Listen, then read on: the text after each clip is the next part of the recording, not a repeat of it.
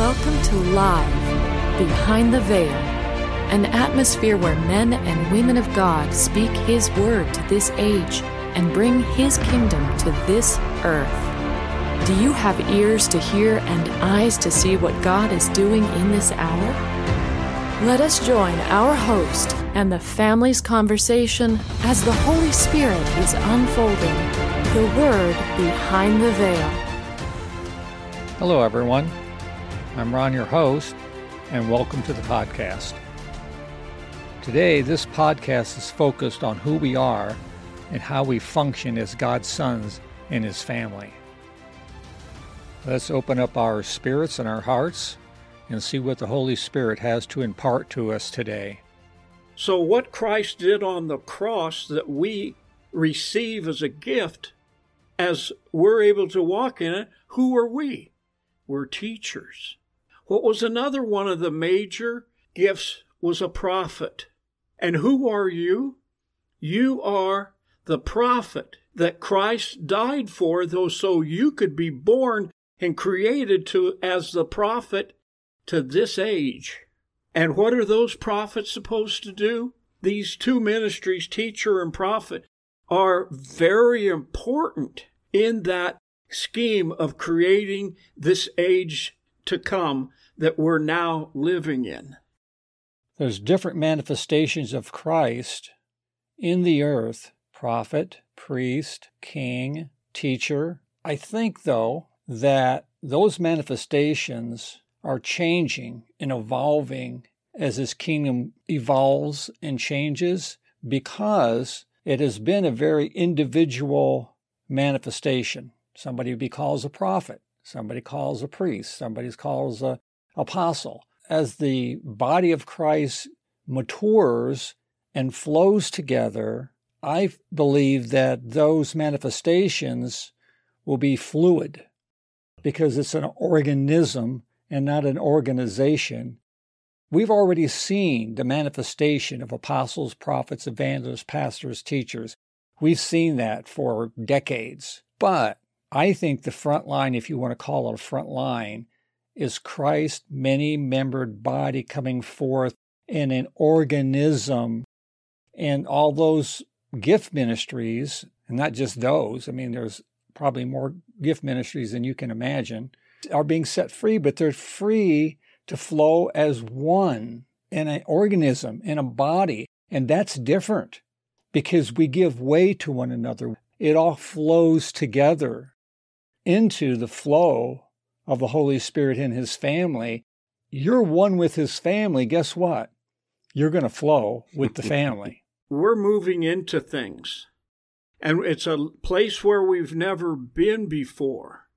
And when we can separate ourselves from the past, it makes us far more effective as He teaches us. Out of my mouth is going to come that creative flow of the Holy Spirit that does the right thing.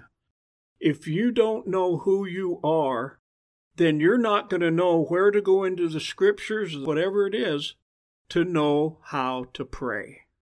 And even prayer. Or should I prophesy? What should I be doing as who I am today? Christ positioned you by His word and by revelation, and you need to stay there. If you get bluffed out of a position of being a son, then you begin to pray and throw your prayers up, hoping that God's hearing and hoping that God will do something. If you're a son, you're aware that you're positioned at His right hand, and you can speak a word into a situation, any situation, if you stay positioned. Where you lose your anointing is when you get bluffed out of who you are. Now I know how to pray, because it's very clear. And it's not actually prayer, because intercession is far more powerful, far more effective than me throwing up a prayer. My prayer that begins with me may or may not be effective. I look at intercession a little differently than I did before. I'm praying in tongues without my mind getting in the way. It's not I'm going to pray for you, so then I throw a prayer up, and then I forget about it. I go on with my life. It's not that. It's a travailing, it's an appropriation of an anointing, and sometimes out of that anointing, and it may be days, it may be weeks, maybe hours, there comes a prophetic utterance, because I've appropriated an anointing to the point where God wants me to speak into that situation prophetically. Now, that's not always. I think a lot of it has to do with my faithfulness and persistence in the intercession. We're learning the principles. See, to me, sonship means you know what you're doing.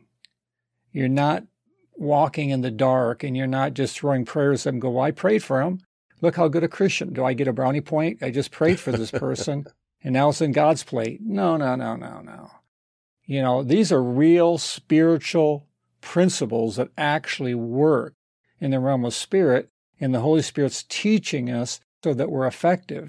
The $64,000 question is, what are the two major differences with prayer and intercession? And number one is, who are you praying with? If you're praying, it's pretty much reactionary. You heard this guy's been in an accident and so on and so forth, and you're praying from other people who have heard of it. And so your prayer can be reactionary. But intercession is, you don't even need to hear. All you need to have is the leading of the Holy Spirit. And who are you praying with? You're praying first with our Lord Jesus Christ, because that guy in the accident was one of his. If it's an enemy that God wants judged and he's judging him, God will speak to you. You can hear that as an intercessor. You can't hear that if the prayer that you're speaking is generated from sympathy or generated in reactionary. So, important thing about intercession, you are now in the presence of the Lord praying with the leader of intercession. And that presence, so many dynamics, power, authority. And the second thing is, who else are you praying with, or who else are you interceding with? You're interceding from everyone who's listening to the Holy Spirit, because then we're drawn into a group of intercessors known as the body of Christ. You line up yourself with the Lord Jesus Christ, the Holy Spirit. You line yourself up with the body of Christ, and I'll tell you, the power that is released from that is so great, it only can come from God. What's really interesting is to enter into what you're talking about. I'll call it praying in the Spirit, praying in intercession, versus praying as I would say the nominal Christian, or just the way we've been taught in Christianity. The difference is you have to humble yourself, because you try to spend an hour or half an hour praying in the Spirit, and your mind is unfruitful. You could be doing this, and you could be doing that, and you could be doing this, and off goes your brain, right? So then you can either listen to your carnal brain, or you can humble your heart, realizing the Holy Spirit knows exactly what he's praying for. And he's using you. You're not using him. And so is there any pride or ego in it? Pretty much none. But you are being effective because, in fact, you're probably being the most effective that you ever have been in your life, because you're praying by the Holy Spirit. You just don't know what the Holy Spirit's working on at that time. And he's looking. It's like Christ said, when I come, am I going to find faith in the earth? Am I going to find intercessors? Am I going to find people that are aligned with me, aligned with what I'm burdened for? Because you have not a clue what's really happening behind the scenes. No matter how much you study the news and you study this and you study that, you don't know. Right. You don't know the hearts of men. The truth is what the Holy Spirit sees it as. Because intercession is a lot in the Spirit. And if you don't have the Holy Spirit, you don't intercede in the Holy Spirit, you're not interceding according to the word of the Lord. Because he knows what the truth is, and his will be done. Because we do not know the will of the Lord. Many times we don't know in ourselves, but the Holy Spirit does. Yeah. And that's why we intercede in the Spirit. That's why we pray in tongues, to knowing the truth and knowing that you're praying according to the will of the Lord. Lord, make your answer available for everyone. Yeah. Right. That's intercession. That's prophecy. That's prophetic utterance creating the kingdom. Who are we? We are Christ in the earth. We are the body of Christ. We are the fulfillment of his cross. We are the fulfillment of his gift. He's coming to the creation that has happened. Out of the Jews, out of the Greeks, come a new creature. Wow. Well, I'd say the Holy Spirit is definitely drawing us up into a new image of ourselves and a much more effective way to function as his family. Experiencing the impartation of God's Word through his family is life.